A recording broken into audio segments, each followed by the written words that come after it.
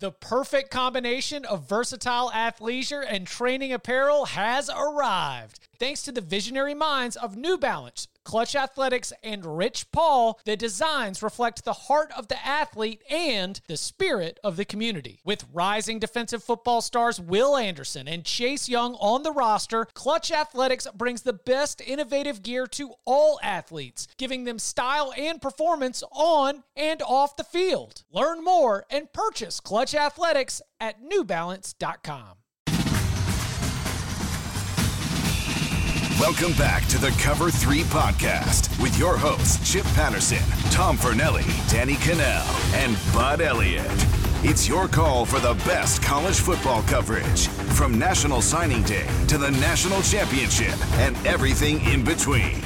CBS Sports presents the Cover 3 podcast. And welcome back to the Cover 3 podcast here on CBS Sports. That's Tom Fornelli, that's Danny Cannell, that's Bud Elliott, I'm Chip Patterson. A lot to get to today, including the definitive list from which we will find our national champion. Much more on that in a minute. Plus, we've got continued fallout from the college football playoff announcement, the 12-team model, a little bit of ownership and some accountability being taken by some of the rights holders around the conversation of college football, in which when we talk about the sport and the health of it, that is certainly a part of it. Plus, we've got some reporting on the ways that the conference commissioners and college football stakeholders are thinking about changing conferences. So if we do away with division play, what would that mean for the way that we talk about some jobs, the way that we talk about some programs, the way we talk about some conferences? So we will get into all of that, but back to that list, the definitive list of the teams that have what they need to win the national championship, and that is talent. Now, if you've been following Bud Elliott for a long time, then you know about the blue chip ratio. And we referenced it on Monday's show, but we thought that since we've got the author of the theory here as a host of the show, that we should give it some good time for listeners who are not initiated or not familiar with it, because Bud, as I mentioned before we started recording, I've used it as sort of an annual baseline on my season prep doc, just to get that. I want to get those teams in my mind. I want to have that talent that talent aspect of my analysis ready to go. So for those who have no idea, I don't want to step on any ways that you want to explain it. For those that have no idea, what is the blue chip ratio, and where do you draw the line, and how do you determine that list? This year it is 16. We'll get to the number of teams in a little bit, but 16 teams that have the talent necessary to win the national championship. Sure. So the blue chip ratio is something I came up with, I think in 2011. I've been covering recruiting for a couple of years. I've been at all these camps, and back in the day, we heard a lot about, can Wisconsin win the national championship? Can Michigan State? Can TCU? Can Baylor? I don't know. There were a couple other teams at the time who were getting some love. And just from coming off the summer of those camps, I was like, man, I see the kind of guys that an Alabama or an Ohio State sign. They're just a much better quality of athlete than the player that those schools sign. And it's not that they never end up having good players, but I'm like, those guys are not going to beat one of these better teams for the national title. It just ain't going to happen because of the quality of player that you recruit, especially when you stack those classes. So what I did is I went back and I looked at what the minimum level of recruiting was over the prior 4 classes to win a national title. And I really looked into something, guys. I found that the minimum percentage of blue chips you had to have, so 4 and 5 stars as opposed to 2 and 3 stars, was half. So this is great. Anytime you're in media and you can come up with a nice, just round number. 50. So you got it. I was like, I got something here. We're cooking with gas.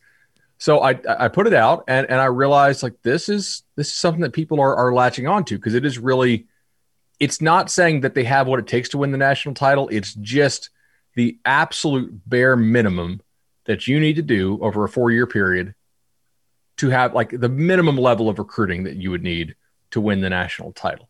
There are teams on this list that in this given year, I don't really believe can do it. But I know that on the recruiting side of things, they've at least signed the minimum level of athleticism and physical talent that you would need to win it. So that's basically what it is, and it's been perfect every year since. So Mariota almost got me, and Deshaun Watson, the first time that Nick Saban onside kicked, they were 49%, I think it was that year, and they had Deshaun Watson. He almost clipped me. I know this won't be perfect forever, probably, but it's been damn good for a decade. And Clemson the next year is one of the low title winners at 56. I'm pulling that off the top of my head. I don't know if that's correct. I believe they were like 52. FSU with Jameis was 53 because it still had that 2010 class baked into there. That's the thing. This year we have an all-time high with Alabama at 84%. Which is stupid. If you take out kickers and punters who basically don't get rated 4 and 5 stars, Bama would be over 90%. So, which granted, everybody would go up if you took out kickers and punters, but literally, I mean, I think they've only signed 16 guys in the last 4 years who were not 4 or 5 stars, and about half of those are kickers and punters. So you think about how damn good you got to be a 3-star who actually gets an offer from Alabama and stays a 3-star. But yeah, we do see teams that are in the 50s and 60s still winning this. LSU a couple of years ago was at like 63, I think. So you need to get over this minimum talent threshold. I have a real hard time seeing teams that are not over this threshold winning a title.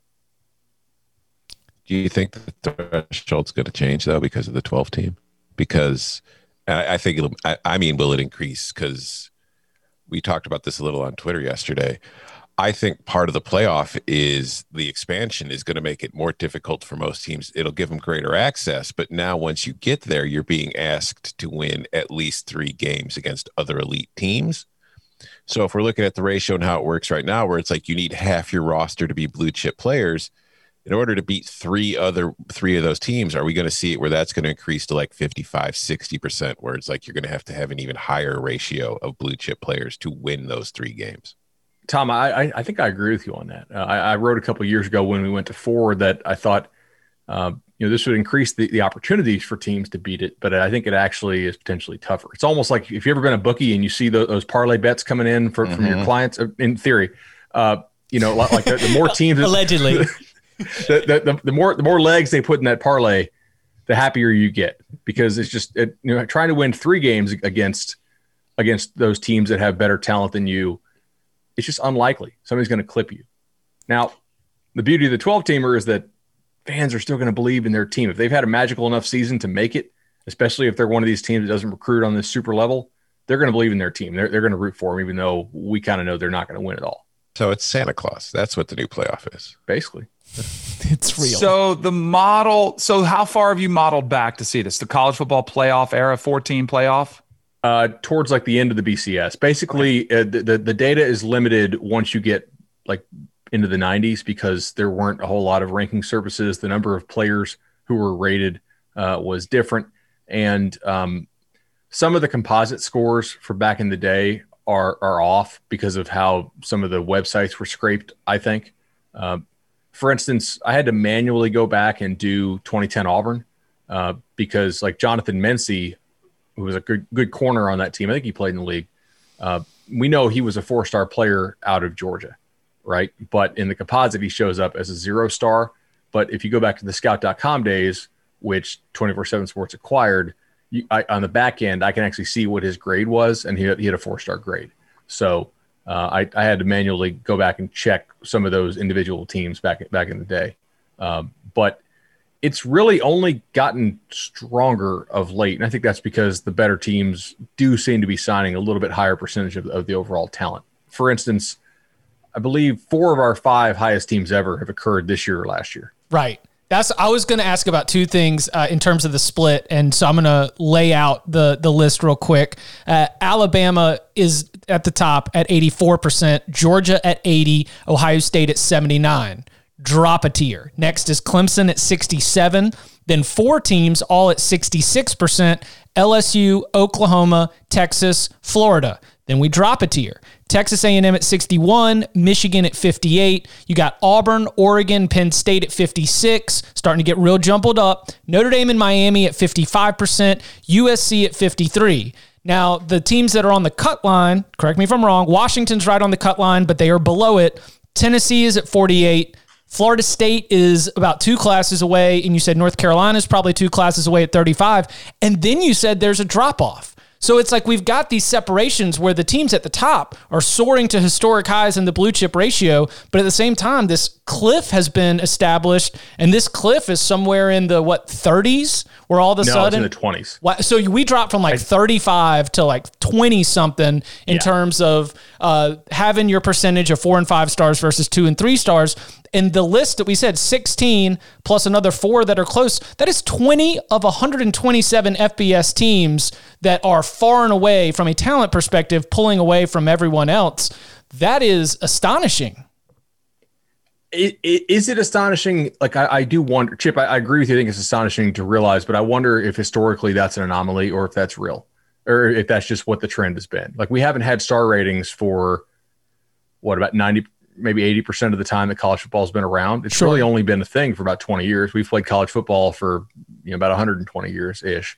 So I do wonder if, I guarantee you those teams back in the day clustered talent even more than this, to the extent they could identify it. Now, you didn't have the internet, you didn't have digital film like we spoke about in the last episode. So if you have some farm boy who never had film on him and never went to your camp, then guess what? He was probably going to not go to your school. But I do think we've seen a little bit of a trend upwards recently among the super teams. We used to have a couple more teams that were hanging out in the 30% range, and we've seen that kind of decrease a little bit. The other thing that I will say here, and I need to figure out a way to calibrate this, but in 2015 or 2014, the first year where we stopped allowing the crazy oversigning, remember the year that Ole Miss signed 38 guys? And it was kind of shit, you ruined it for everybody. We were always cool with signing a couple, JUCO bound guys, and then wait a second, Ole Miss, you guys signed 38. Now we got to do something about this. When that stopped happening, and you were limited to just basically signing 25, the denominator in the formula went down because you were no longer, it wasn't no longer hey, 17 out of 31 with full knowledge of, hey, these guys are signing place. The school knows they have no shot to get in. They're not coming here. They're just using an NLI on them previously. So I do think there's actually an argument for raising the floor on this post change of that, but you need to find a way. But honestly, Clemson winning the title was post change, and so if you raised it, you'd clip them out. So I think keeping it at 50 allows more leeway. It is a criticism I get a lot, though. This is too many teams on the list, and my response to that is, I could make this more accurate if I wanted to. I think it would be less intuitive for people out there. I see fans on Twitter all the time calculating their blue chip ratio in the middle of January, right? Hey, look at our BCR.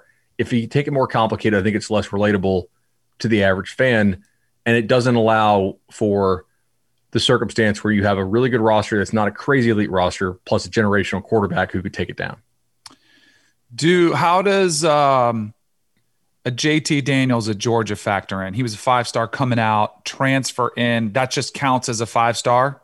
No. So I've actually not included transfers in this yet.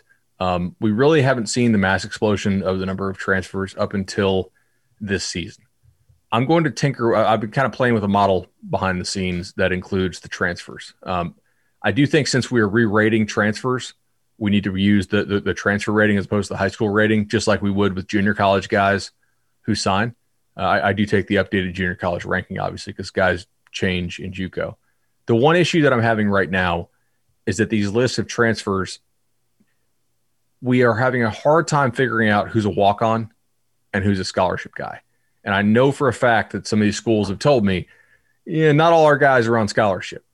And they're not always willing to say who it is because they don't want to embarrass the kid, because in many cases the kid's transferring and he doesn't want to admit that he made a bad choice in transferring. And he's like, yeah, I'm going to go to, this school. It's like, oh, cool, good get. And it's like, well, they actually let him come because he's a walk-on, not a scholarship guy. But I think I can actually figure out who's who by maybe August and just play around with a model that includes transfers on this. I don't think we're going to see a whole lot of movement. There's a chance that maybe a team or two could drop out. I don't believe anybody would actually jump in to the list if we incorporate the transfers, but it's clearly something that's coming. I mean, we're also dealing with this on the 24/7 side. We're going to be incorporating transfers into our recruiting ranking model this fall. How much bias is there? Because and I don't want you to be offended by this, but No. And I know it works both ways, because let's say, for instance, a player comes out and he's a freshman or sophomore and he starts tweeting out, "Hey, I have offers from Bama, Georgia, Ohio State, Clemson." You guys will be like, "Oh, well, then he must be a 5-star." But I also know it works the same way, where if Bama or Georgia or Ohio State or Clemson see your rankings, they see a 5-star, they say, maybe we have to offer him. Is there any of that going on? Do you see that happening? Like, do you think the ratings would change if neither side knew what the other was thinking? Like, if you didn't put out your ratings until their senior year and the schools couldn't offer them until their senior year, do you think it would differ much, or do you think you would align? Because I know the work you guys put in. That's why I don't want you to be offended, because I know No, I'm not offended at all. So, look, I'm not afraid to say that if you don't take into account what the market thinks, and the market is the schools offering scholarships, then your rankings will be less accurate, right? So we absolutely look at who is offering who. This is just, I'll relate this to betting, since I know a lot of our fans bet college football. And Tom, you'll get this. If you have a model, right, and your model is spitting out wildly different results than the odds, guess what? You're about to take a bath. You have got to regress your lines to what the market thinks. You cannot be so cocky as to think that you got everything figured out and ignore all the other important inputs and data that the market will give you. Like I routinely, with my combined power numbers, I'll get stuff like, "Oh, well, I got a 9-point edge in that game." You don't have a 9-point edge on Vegas in a game. You're crazy. You need to regress that hard to the market. And as the week goes on, you need to regress your power numbers to the market more and more, because as more money and more input flows into those Vegas lines, they're going to get more accurate as the week goes on, not less. So the same thing, I would relate it to college football and offering scholarships. Schools absolutely pay attention to what we think of kids. And we've seen, hey, we just put a 4-star on this kid, all of a sudden he gets a bunch of offers, right? Because they're thinking, wait a second, maybe Wilt Vong or Andrew Ivins has seen this kid in person and felt good enough to throw 4 stars on him. We also absolutely pay attention to what schools are doing. It's input from the market, educated input from guys that make millions to be right on this kind of stuff. And you have to account for that. I think if you don't, you're foolish. In the changes, because again, you've been doing this a decade almost. But I will say, the last thing on that, we do not react and change somebody's stars based on what offer they get, right? I will say there's been a circumstance where like a couple big time schools have popped a kid who we have rated like an 83. And that'll be like, wait a second, we don't need to bump this guy, but we do need to make sure that we like our 83 on this kid. Why in the world did this school, and this school offer him? And behind the scenes, you'll ask, right? Hey, why did you like this kid? And they'll say, "Oh, actually, the offers he tweeted out are fake. We didn't really offer him." Or they'll say, "Oh, well, we had him in our camp recently. Maybe we hadn't seen this kid in person. Maybe it was a film eval, and he measured 6'5" and 5'8" and ran 4.7." Like, okay, that is useful data. How many kids are tweeting fake offers? A lot. I would think a lot do too. Yeah. A lot. But to their fairness, there might be some soft offers, right, that aren't really real anyway. So it probably goes both ways. There are some high schools, I'm not going to call them out here, that we know that their kids tweet fake offers to get noticed, and the coaches tell them to do it. Like big high schools that are like consistently turning out. Wow, that's a heck of an approach. You do this every year, and you mentioned some of the historical sides, like in 2014, no one was above 75%. As you said, we've seen the super teams really get even better. What about some of the changes from like 2020 to 2021 or 2019 to 2020 to 2021? What has been some of the movement within the blue chip ratio as you've seen some programs move up and slide down? So Texas A&M jumped from, I believe, 50 to 61%. So they were the largest riser, in large part to, number one, they've been recruiting well. Number two, they had the 2017 class fall off the data sheet. Is that Jimbo's early signing, Jimbo's first year? No, that was someone's last class. Got it. So A&M used to be a member of this club pretty routinely because someone recruited pretty well. They used to be like a 55%er. And then at the very end of someone's time, he didn't, he didn't sign a very good last class that he was responsible for. Jimbo's first class was okay, not great, but now they're getting that rotated off, and they're in the state of Texas, and he's a really good recruiter. So they're back on the list. I think to stay.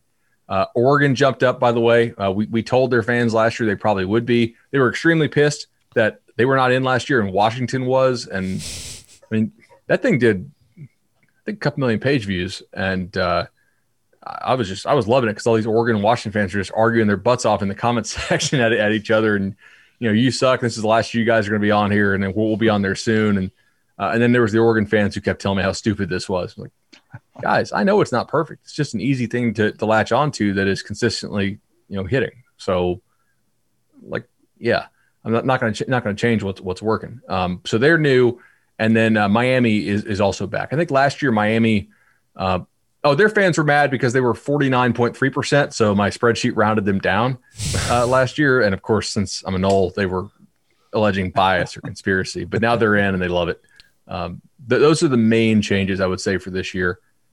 The other one I would point out, guys, is, and I've mentioned this before on the show, I think, and we talked about this a lot back on Barton and Bud, but Clemson being a tier down is technically accurate, but I do think that Clemson does this almost intentionally. Like, there are guys that teams above them sign who Clemson would not take, right? Just character, chemistry, whatever.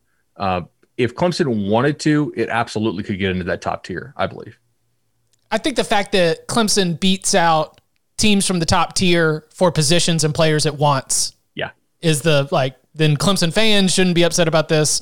And I don't judge just because I mentioned them as a tier down. It does not change my expectations for Clemson. Wanted to ask you about Notre Dame because that feels anecdotally, and I don't have the full history pulled up of the blue chip ratio, but seeing how Brian Kelly has been able to not only improve just sort of the overall program health over the college football playoff era, but some of that even comes from the recruiting trail. It's a get old and stay old program right now that's done a really good job of strength and conditioning and player development, but aren't they a more recent addition to the blue chip ratio club? I think they've actually been in it pretty much every year. Let me look at this.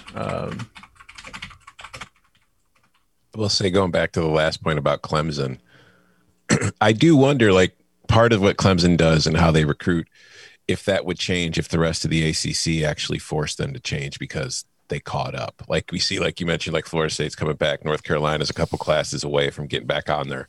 Like, I think that if we see more ACC teams start pushing Clemson as far as winning the conference, then maybe Clemson doesn't get a little less strict on who they're recruiting. Maybe that could certainly be. Yeah. So Chip, Notre Dame has actually been in there every year since 2014. Well, heck yeah. So that's the college football playoff era right there. Yeah. They've had it all the way through. Let's go through from blue chip ratio and let's start striking them off. Okay. Who are you throwing out? We've said these are the 16 teams that have the talent to win the national championship. When you start looking up and down the list, who's some of the first ones that you throw out? Auburn. Texas. Oh, yeah. Oh, I was going to go from the top down, but yeah, if you come in from the back. Let's go top down. I actually like that better. Yeah, I like top down. Texas. LSU. I don't think you can strike LSU. Like, I could see LSU going. I could see them going 5-7, but I could also see everything clicking and them going 15-0. Wow. So you would strike that one off. You would strike Texas, but not strike LSU. Correct. I mean, LSU did just win a title 2 seasons ago. Yeah, and sort of out of nowhere. The magic of Burrow and Brady, who are both gone. Like, there's so much turnover from that roster to this one, coaching staff and players on the field, that I don't think it's legitimate. They have stacked talent though in a way that Les Miles did not, except for maybe the first Miles class. I think there's too much talent there to legitimately strike them.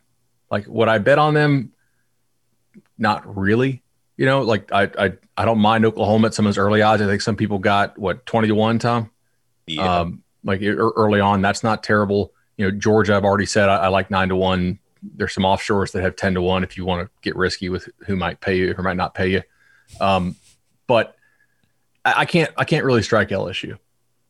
Can you strike Florida? No. if Emory Jones ends up being a stud, I think their defense is improved. And you think you have to take into consideration that Emory Jones can click and be the best visualization of what Dan Mullen plus someone with Emory Jones' skill set can be? Yeah, I mean that's. I think this is part of the fun of the metric, right? This kind of sets the table. This allows you to strike teams. Like back in the day, Wisconsin and Michigan State and TCU and Baylor fans hated this thing. We don't really hear about those type teams anymore winning the title. That's probably a result of the playoff era. Huh. So, that's crazy how like the 4-team playoff eliminated some teams like that from being able to win the titles. So we need to increase it to 12. Right, we need to give them that false hope. But that's good. So we can go down this shit. list and we can expand it. That's good. So we don't look at them and say no chance to make it. Well, we can actually make it. Just put more frosting on the cake. That's all. Doesn't matter if the cake tastes like shit. Texas A&M with no certainty at quarterback and no offensive explosiveness that has been shown. Is the talent too much to strike them from the list? See, I feel better about A&M than I do about LSU. I do too. But do you even know who A&M's quarterback is yet? No, but I feel better about them. Do you know who LSU's quarterback is definitely going to be? I think to strike a team, you have to basically say, what is their best case scenario? And is that good enough to win it? To me, LSU and A&M both fit as a non-strike. As a non-strike. They've got to stay in. Yeah, I'm leaving them both on my list too. It's like, let's be real. The reason we feel the way we feel about LSU compared to the way we feel about Texas A&M is Texas A&M finished 5th last year and LSU had a bad season. So it's like, and it's probably the right way to feel. I'm just saying, I don't think there's that much of a difference as far as chance of winning the national title this year than between A&M and LSU. I think I need to stop. I think I need to remember that Jimbo Fisher did win a national championship. Ed Orgeron did too. But yeah, Texas A&M can't strike. Michigan, easy strike. Yeah. I think so. Yeah. Sad. I mean, unless McCarthy turns out to be a terrific quarterback right from the jump and elevates that team, I have a really hard time seeing Michigan getting out of the Big Ten, let alone to the college football playoff. Little insider note here on Michigan. And I just recorded the Around the Clock UCLA yesterday. We'll probably drop that sometime next week. So Jay Toya, the USC transfer who apparently thought he couldn't go to UCLA, that's why he picked Michigan, and now he's going back to UCLA when he realized there wasn't a rule against that probably. He was going to start for Michigan's defense at defensive tackle. And he's out. And he's gone. I think that was concerning both ways. But now that he's gone, I have real concerns about their defensive front. I don't think they have the difference makers up front to win a natty. So for that reason, I have to strike them. I think it's interesting because we've seen 3 teams, and you could go down the list and go more, that we're all probably in agreement because we can't see it. But like, yeah, if a Joe Burrow type situation unfolds, where all of a sudden you have this massive leap in play, or some new starter gets an opportunity and he's a game changer at the most important position of the game, then yes, you could picture them. Like if Miles Brennan or Max Johnson are even remotely close to Joe Burrow, then yeah, I would go ahead and say, yeah, they've got a chance. But I think it's very intriguing. And I think that kind of speaks to this blue chip ratio. On some teams, you could find a quarterback like that and it still would get them to maybe 9-3, 10-2. But with these teams on the top end of this list and maybe throughout, if you have a quarterback like that, it could be an undefeated run. Exactly. The other thing with I did Ed Fang's podcast yesterday, and we were talking about not overweighting last year's results in our perceptions of teams this year. I think that's important to remember. Somebody told me that LSU only traveled 43 scholarship guys to the Swamp when they beat Florida. Last year was a really weird year. Now, normal like you don't travel all 85 typically, but like you're definitely not traveling just 43. Danny, how many did you guys travel in college? Gosh, like 60 I don't even remember. I didn't pay attention. All I knew was I was going. I never counted the tickets. It's at least like a 2 deep in the specialist plus a couple of third correct. stringers. Yeah, so it's probably close to like 60 or 65, not 43. No. We had, and I bet even then we probably brought close to 70. Like I think we were more liberal with bringing guys. It wasn't a big deal. We just brought as many as we could. Especially if it was a bus trip, with the flights that costs a little more. NFL is 53, right? So they were traveling with less than Yeah, I mean, NFL roster. Yeah, goodness gracious. All right, so striking Auburn, Oregon, and Penn State are all grouped up at 56. I'll strike Auburn, and I think that might be it.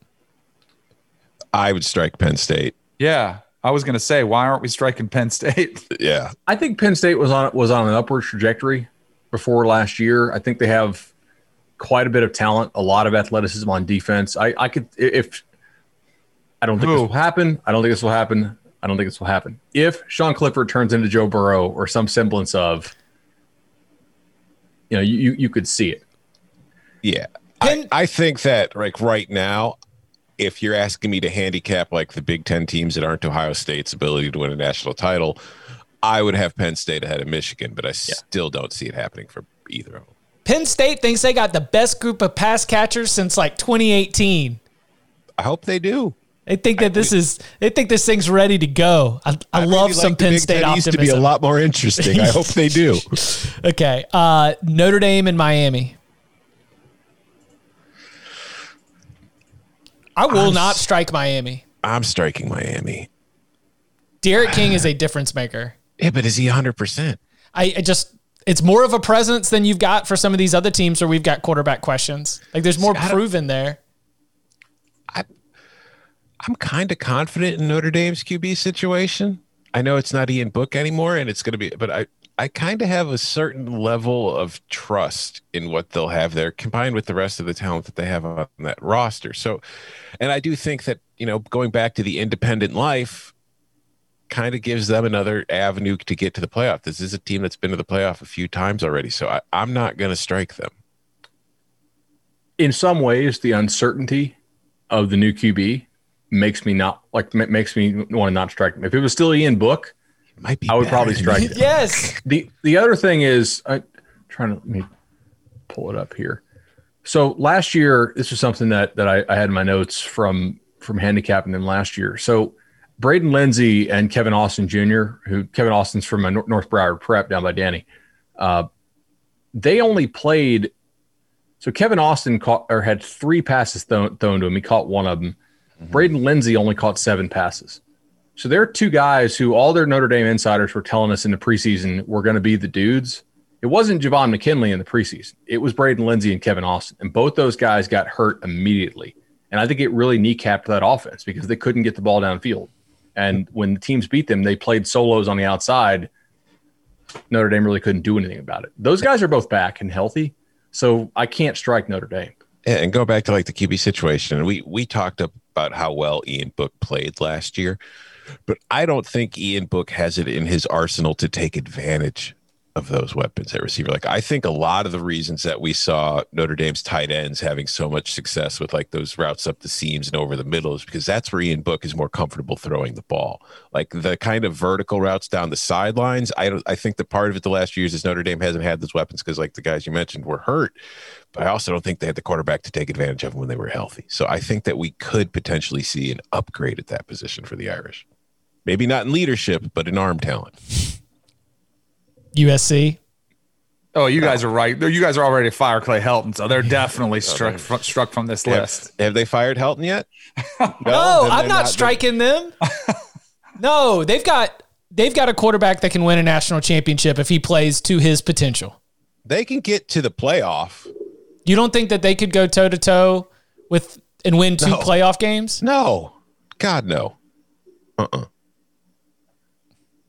If they're 100% healthy and they don't like injury luck gives them the best, because to me, I think that the top end of USC's roster, if you turn fatigue off on the sliders and if you turn injuries off on the sliders, that video game USC team can win 2 games in the college football playoff. Let's look at our 4 most active playoff teams. We've got Alabama, Ohio State, Clemson, Oklahoma. Which 2 of those are USC beating? I mean, you'd have to have a massive, 5 interception performance from the opposing quarterback, exactly, in order for it to happen. Hey, Hugh Freeze beat Nick Saban 2 years in a row. Okay, anything. Yeah, but he didn't beat him 2 games in a row. Yeah, I'm not striking USC. But are you striking USC? No, I can't because I know the level of athleticism that's on that team. I've seen it up close. Like I my head says yes, but my memory says no. So I for that I am on the right side of history again.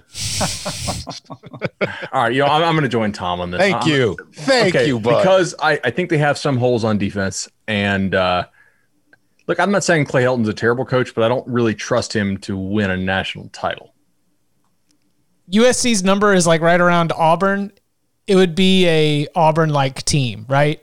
Where you would be looking at you'd be like, they've got an elite, like one of the best pass rushers in the country who probably is so dominant that he makes everybody else on the defensive line better. You know, you've got overwhelming wide receiver talent. That's not like Auburn, but you know, the running game's kind of okay. The offensive line probably isn't in a position where you would say that is national championship quality, but there's enough individual performers that I think that you could have some real superhero type stuff. By the way, a future show we should do this offseason or next, which coaches' careers or legacies or how we view them would be most changed if you could remove one player that they've had? Remove. Like if they didn't have this one guy, which coaches would we think the most different about? Where's Clemson if they never got Deshaun Watson? Yeah. They did have Taj. They were already recruiting Trevor. But I mean, I think Mac Brown, Vince, the guy that could never get over the hump. Yeah, take away Vince. I mean, like they never even came close to another title. Well, I guess no. I mean, Bama thumped it, but they did get there. What about Vince Dooley if he loses Herschel? That's probably a good one. We should save this for a full episode. This is really fun. We're doing like the butterfly effect where Derek Dooley never ends up at Tech, Tennessee, and I'm trying to figure out. No, I was thinking about some butterfly Jimbo effect. Jameis, Malzahn, and Chizik without Cam. I was going to say Chizik's fate without Cam probably isn't any different than his fate with Cam. All right, that's fair. Once again, the blue chip ratio, the 16 teams that have the necessary talent required to win a national championship. It is Alabama, Georgia, Ohio State, Clemson, LSU, Oklahoma, Texas, Florida, Texas A&M, Michigan, Auburn, Oregon, Penn State, Notre Dame, Miami, and USC. If your favorite team isn't on that list, pack it up, okay? You don't even need to watch anything. Just listen to the Cover 3 podcast and follow our locks, and you'll totally enjoy the college football season. Obviously, I keyed.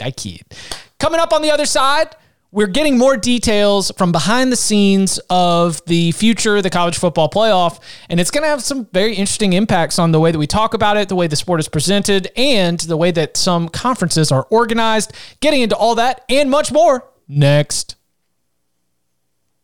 Did you know that while over 60% of Americans dream of starting their own business, less than 20% of them take the first step? The reason? Building a business is tough. Taylor Brands is simplifying the business journey. From launching and managing to growing your business, Taylor Brands isn't just another tool. It's your online business partner from launch to success. With Taylor Brands, building your dream business becomes an effortless experience. Their comprehensive platform guides you through every step, ensuring you have everything you need in one place.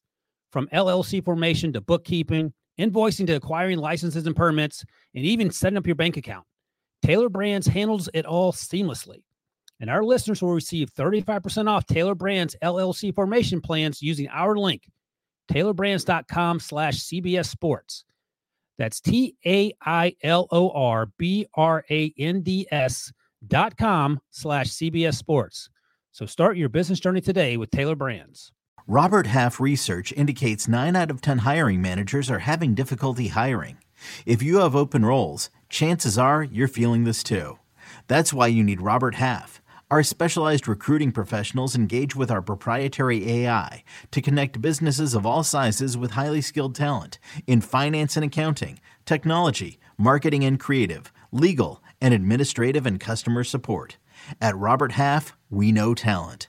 Visit roberthalf.com today. It's interesting that so much of our conversation around the playoff, was talking about the health of the sport, how many people are interested, and whether or not this would be good to give some people care about fans the sport on this show. whether or not it would be good for fans to be deluded, because fan delusions are great and they keep them downloading the Cover 3 podcast. And I mean, it kind of seems like that is a concern that is not just held here on the Cover 3 podcast, huh? Yeah, I was reading Nicole Auerbach's article at The Athletic, and she spoke to Lee Fitting, who's like the producer of Game Day, right, and kind of runs their college football stuff over there. And I thought it was extremely interesting because she spoke with him before all the 12-team stuff came out, I believe, is what she said. I asked her yesterday. Some of these comments kind of reflect that ESPN is starting to realize that banging the playoff at every single commercial break and every time you cut back to the studio and filling Game Day with nonstop 14 playoff talk is kind of undercutting their own product, its own inventory. Yeah. Wow. What quote do you want to go with, Chip? There's so many. Let's see. Here we go. How about, it's time to take a little reset as far as we're concerned. And this is all from The Athletic. Said Lee Fitting, ESPN Senior Vice President of Production overseeing college football. Also, as Bud mentioned, he's the Game Day guru. Obviously, the playoff needs to remain a priority, A, for the sport and B, for business. But at the same time, I'm worried that we've gone a little too far away from what makes college football great. And that is there's something in every game for fans out there. It's not just the top 4, 5, 6, or 7 teams who are playing for something.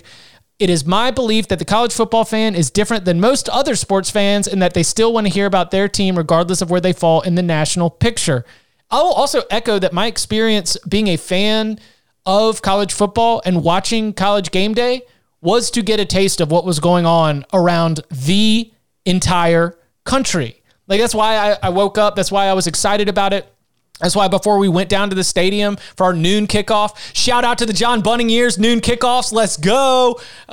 We were always wanting to see what was going on elsewhere. So the fact that they've understood some of the, understood the way that Game Day and the college football presentation has shifted is definitely significant. Also, this from Reese Davis. Game Day has a big umbrella over the sport. Game Day has as big an umbrella over the sport as humanly possible. But if you try to do all that and ignore the monster that is the playoff, you are not servicing the largest number of your viewers because, for better or worse at this moment in the sport, everything is viewed to a degree through the lens of how it impacts the playoff picture. I don't think we have to be exclusively in that vein, but we have to expect it. Interesting to hear Reese's side, which is almost opposite of some of the Lee Fitting quotes. I don't want to make this all like a Cover 3 podcast breaks down college football, College Game Day, but with ESPN being the rights holder for the college football playoff, it's where we tune in on Tuesday nights to find out the rankings release. I think that they are they cannot be hands off in terms of the way we discuss this format for the postseason in the sport. The network that made rankings a television show now thinks we're spending too much time focusing on the playoff. And also, I'm happy to see Fitting thinks that, or is at least kind of coming to that conclusion, but I'm still worried by that quote that you read, Reese. Says, obviously, the playoff needs to remain a priority, A, for the sport, and B, for business. Why does it need to remain a priority for the sport? This is what is never explained. It's business. That's why it needs to remain a priority for business, because we've bought it. We spent a lot of money on it, and we need to make sure that it is the most important thing. So that way we get the ratings when the games are played. So that way we could sell their advertisers what we told them we were selling them. And Reese, I love you, but you're not servicing your viewers if you're not talking about the playoff, because that's what they're tuning in for. No, that's kind of a chicken and egg thing. They're tuning in and all you're talking about is the playoff. I don't know. I haven't been on both sides of this, right? And I can almost recall, and Fitting and Herbstreit are very tight. And Herbstreit holds a lot of power at ESPN, even more so than a lot of executives. His voice carries a lot of weight. And I feel like I can't recall the segment exactly, on Game Day, when even Herbstreit has voiced some of the frustration, maybe it was last year or the year before, about there are some great games that are taking place today, pleading the audience, saying just because they're not in the playoff race. And maybe in the conversation of opting out or meaningless games, meaningless bowl games, and him saying these aren't meaningless because these players love the sport. So I think there's a tug there that comes about. Tom, I disagree with you. I don't think it's all about the money. Clearly, a large part of it is about the money, but I do think that what we've done is we've found a better way to determine a national champion, to crown a national champion. Because I don't think any way you would argue me would convince me that having only 2 teams would be the best way to do it. But I do think what happened is I do think who ESPN, the playoff combined, I think they might have misplayed how many teams would be a part of the playoff conversation. And that because we've seen in the last 7 years, which is kind of crazy, all of a sudden these 3 to 4 to 5 programs really dominate, that has excluded a large part of the college football landscape, so that whether they acknowledge it or not, you can say they still love going to the games and they love pageantry and they love rivalries. They don't feel like they're a part of the biggest thing in college football. And I think that and maybe it was impossible to predict that these teams could have this stranglehold on those top 4 or 5 spots. But I think this is probably a reaction to that, getting the same 4 teams almost every time. And that's where I think the advantage of expansion comes in, because this will just by default, because the numbers involved will increase that percentage. And we had some fun on that exchange in those yesterday too, because the NFL, they don't talk primarily. Imagine if they just talked about the Super Bowl. And I get it's a part of the conversation, but a lot of the NFL discussions are around who's going to make the playoffs. And that gives a lot of teams hope later in the season. I mean, you're at more than half the teams late in the season in December feel like they have a chance just to get in. And so that keeps them invested. And you didn't have that. You really have never had that in college football. And now we're getting closer to that. And I don't want it to be half the teams in college football, but it'll be a significant portion where a lot of teams will feel like they have a chance. Yeah, and the reason they spend so much time talking about the playoffs in the NFL is because the regular season really doesn't matter as much, seeing as how 9 and 7 teams can make the playoffs. Why do they still rate so well? Why is there so much fan interest? Because it's the NFL. Right. But don't you think that reigns the same for college football? It's college football. Like the fans will still watch. Yes. Fans see upside in their teams. This is what I was talking about. Like, even if we know that this Cinderella team doesn't have a chance in hell, if they've ridden with that team the entire year, they see they're still alive for a playoff berth, they're tuning in. They're believing, they're watching. I have a question for you guys. So we have all these quotes, and I think you should go read Nicole's story and support good journalism. There's no way in hell Lee Fitting says this stuff if she interviews it. Like, she talked to him before all the 12-team playoff stuff came out. He doesn't say this stuff, right? Like, there's no way he'd give these quotes, because this is great for ESPN now. They can continue their focus on the playoff, because focusing on the playoff now is not, hey, we're going to talk 6 teams and 4 will make it. It's, we're going to talk about 20 to 25 teams, even by mid-November, and another 10 to 12 teams who might play spoiler for those. And at that point, guys, we're up to about 30% of the sport. I really don't believe you need to talk about 100% of the sport or even 50% of the teams, but you can't get away with talking 5% of the teams, right? And that's in some cases what they were doing. So, like, ESPN got a tremendous bailout for this. They have beat this playoff drum way too hard in the current format and made people feel, kind of marginalized about the fandom of their own team. But now, like, if I can shoehorn talk about 35 teams into the college football game day, that's plenty. I don't need to hear about, Maryland, Purdue. That's not a game. That's not a game I really gave a damn about earlier. Like, those teams ain't making the playoff in any format, probably. But now, like, I can make we can do a 5-minute game day segment on, I don't know, like Arkansas and Texas A&M. Can Arkansas play spoiler? Can Texas A&M keep their dream alive? They've been hot lately. If they make the playoff, they're a dangerous team. That's a good discussion we should have too, by the way, for a future show. Who are the teams that maybe stumbled early, got hot late, and would have been really tough outs in the playoff? That's a cool thing that they'll be able to talk about now with this new playoff. I just don't think Fitting would have said any of this if the timing of this was different. Some advice for ESPN, just from somebody who watches all your games. Like, on Saturday night when it's Kirk and Chris doing the big game of the week and you've got your bigger national audience, you want to spend some time talking about the playoff and doing the promo, fine, because a lot of, general fans are tuning in for those games, whether they care about those teams or not. But if I'm watching Toledo in Miami of Ohio on Tuesday, you do not need to talk about the college football playoff for half the freaking game, because I don't care. I'm only there to watch those teams. The people watching those games are either there because they've got a bet on the game or they actually care about those two teams. You do not need to inundate them. Now, do it a little bit because obviously your network, you got to promote your other stuff. You got to get them to watch your other things. But you don't need to spend the entire damn third quarter with the two announcers talking about playoff scenarios while the game goes on in the background. And they do it. And they do it every week. Like, To be fair, the Mountain West game was the really bad one. Like I forgot what game it was last year, but they did spend Danny's about to say we do it 20 too. minutes. No. I was going to say, to be fair, as somebody who's called some of those games, like, you might want to actually talk about the playoff in that scenario because it's more entertaining than the crappy game that you're calling. So just think about the announcers too, that sometimes. Just find the entertainment in the terribleness. I mean, that's what Maction is. Just bathe in it. Just wash yourself in this mediocre football that everybody loves. But when we talk about the conversation in November and whether, like, how many teams are going to be involved, the numbers game was something that Jerry Palm pointed out. He was on the radio in North Carolina. He says, if we are sitting there on November 7th and two teams are a lock, then we're only talking about two spots. So it's a small group for who can be in those two spots. We are going to have the exact same scenario where we're going to come down and we're going to say, all right, these three teams are a lock, but because there's so many more bids up for grabs, including the automatics and the conference championship, then that makes the conversation bigger too. Like, I just was thinking about, like, not just checking out because your team is lost early, like your team has stumbled a little bit, now you're hot, but just in terms of just an overall, how wide can you cast a net? It's only going to be as wide as the spots that are available.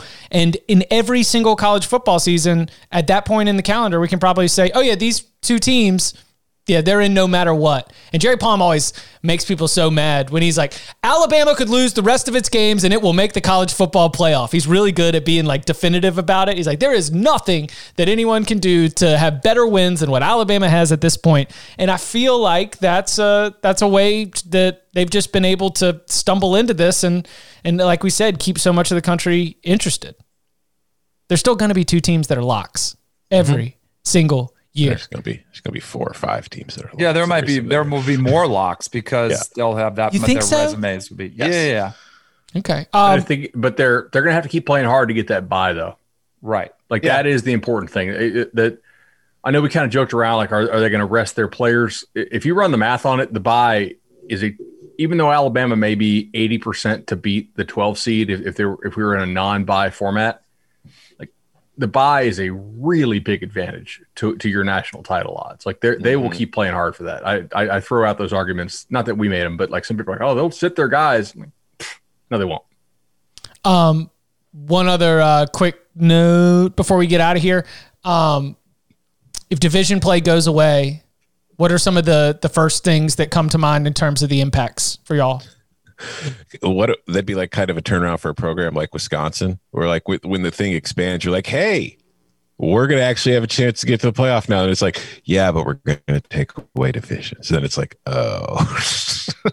So the optics of this, you'll have probably multiple teams that lose their conference championship that'll still get in the playoffs. So I worry about the diminishing impact it could have on conference championship games. I think the key, though, is they found a creative way to emphasize the conference championship games with the bye, because you cannot get a bye unless you win your conference title. I think it totally hurt. Something to me that tells me, and again, it happened last year and it wasn't the end of the world, but something like in sports, when you get to the postseason, which is after the regular season, and you lose, it's okay for it to be final, and that's it. So, and maybe that's just I have to come to grips with that because it's not technically it's the playoff, it's the championship game, and we see it happen in basketball all the time. I just don't love the optics of it. Maybe it's something personal with me that I have to get past. I think it totally changes the way we talk about some jobs and programs, because oftentimes on this podcast, whether we're talking about how good a job is or how likely they are to be able to win a conference championship or make a run at a college football playoff, we always talk about like the path, and ACC Coastal, Big Ten West, Pac-12 South. That changes. Like all of a sudden, whatever advantage that you have for thinking that a job is better in the Big Ten West than it is in the Big Ten East because of how easy it is to be able to at least make it to the Big Ten title game. Hey, all you got to do is just play better than Ohio State one time. Like all that goes out the window. I think it really levels out some of the imbalance in terms of just how we talk about a lot of jobs and programs. Yeah. So I've been one of the many, like, was it Connolly who started doing the pod system? The pods, first? Yeah. Yeah, I've been on board with it since he first, like, getting rid of the divisions, especially because at the time was when the Big Ten was calling it the freaking legends and leaders, which was just embarrassing. But like the divisional aspect made sense at the time, but they have kind of outgrown the necessity to have it, the need to have it, and just the utility of how it works, in that it does kind of hurt a lot of conferences in that they have their best teams in the same division, and it will impact their ability to get to the playoffs. So I do think that we're probably going to see it. And I think that just for a fan perspective, as far as the regular season, because like when you look at the way the division setup is with scheduling, like with only like the SEC playing an 8-game conference schedule, where Alabama and Georgia are meeting once every 6-7 years in the regular season, like it's hard to say we're in the same conference when we never play each other. And I think that if you get rid of that, and it just gives greater rotation to teams being able to see other schools and all that kind of stuff, I think that's healthy for the conferences. The SEC should strike now, by the way, while Auburn and Auburn and Tennessee are down, because I'm pretty sure, weren't those the two schools that would have the most gripes because they think they have all these rivalries that other teams don't really consider rivalries with them? Like now that they're losing, they have a little bit less, power and cachet. If the SEC did this, I think it'd be awesome. You'd have 3 protected rivalries every year, and then everybody else rotates, so you're playing these other teams much more frequently. Like, does Alabama still look at Tennessee as a rival? I mean, they still fire up cigars. Yeah, but I'm saying, is that a rival, or is that just, that's the game where we smoke cigars afterwards? That's what it's become. Yes. Yeah. It's become the one where we smoke cigars and get a bunch of likes on Instagram, post it in black and white, get a photo with Saban for the extra engagement. I see Alabama fans online arguing with a lot of other fans of other teams. I never really see Alabama fans talking crap about Tennessee. You know what I'm saying? Like, I feel like they're just kind of moving past that. Yeah, they are. I mean, they in the Twitter era, Tennessee just had a lot to talk about. All right. He is Bud Elliott. You can follow him on Twitter at BudElliott3. You can follow him at Danny Cano. You can follow him at Tom Fornelli. You can follow me at Chip_Patterson. We will be back with a mail bag to get your weekend started right. Gentlemen, thank you very much. Thank you.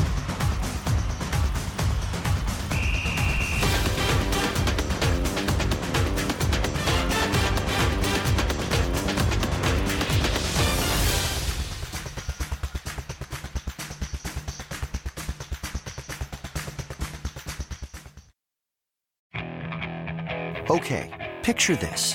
It's Friday afternoon when a thought hits you. I can waste another weekend doing the same old whatever, or I can conquer it. I can hop into my all-new Hyundai Santa Fe and hit the road. Any road. The steeper, the better. Because my all-new Santa Fe is available with H-Track all-wheel drive, so I can hit the trail without a worry in the world. Heck, with 3 rows and best-in-class rear cargo space, I can pack the whole family in with all our gear. We've got available dual wireless charging for our phones, so we'll never lose touch with civilization, and we won't lose touch with the primordial power of Mother Earth. So which is it? Waste the weekend or do something a little more epic? And conquer it in the all-new Hyundai Santa Fe. Visit HyundaiUSA.com or call 562-314-4603 for more details. Hyundai, there's joy in every journey.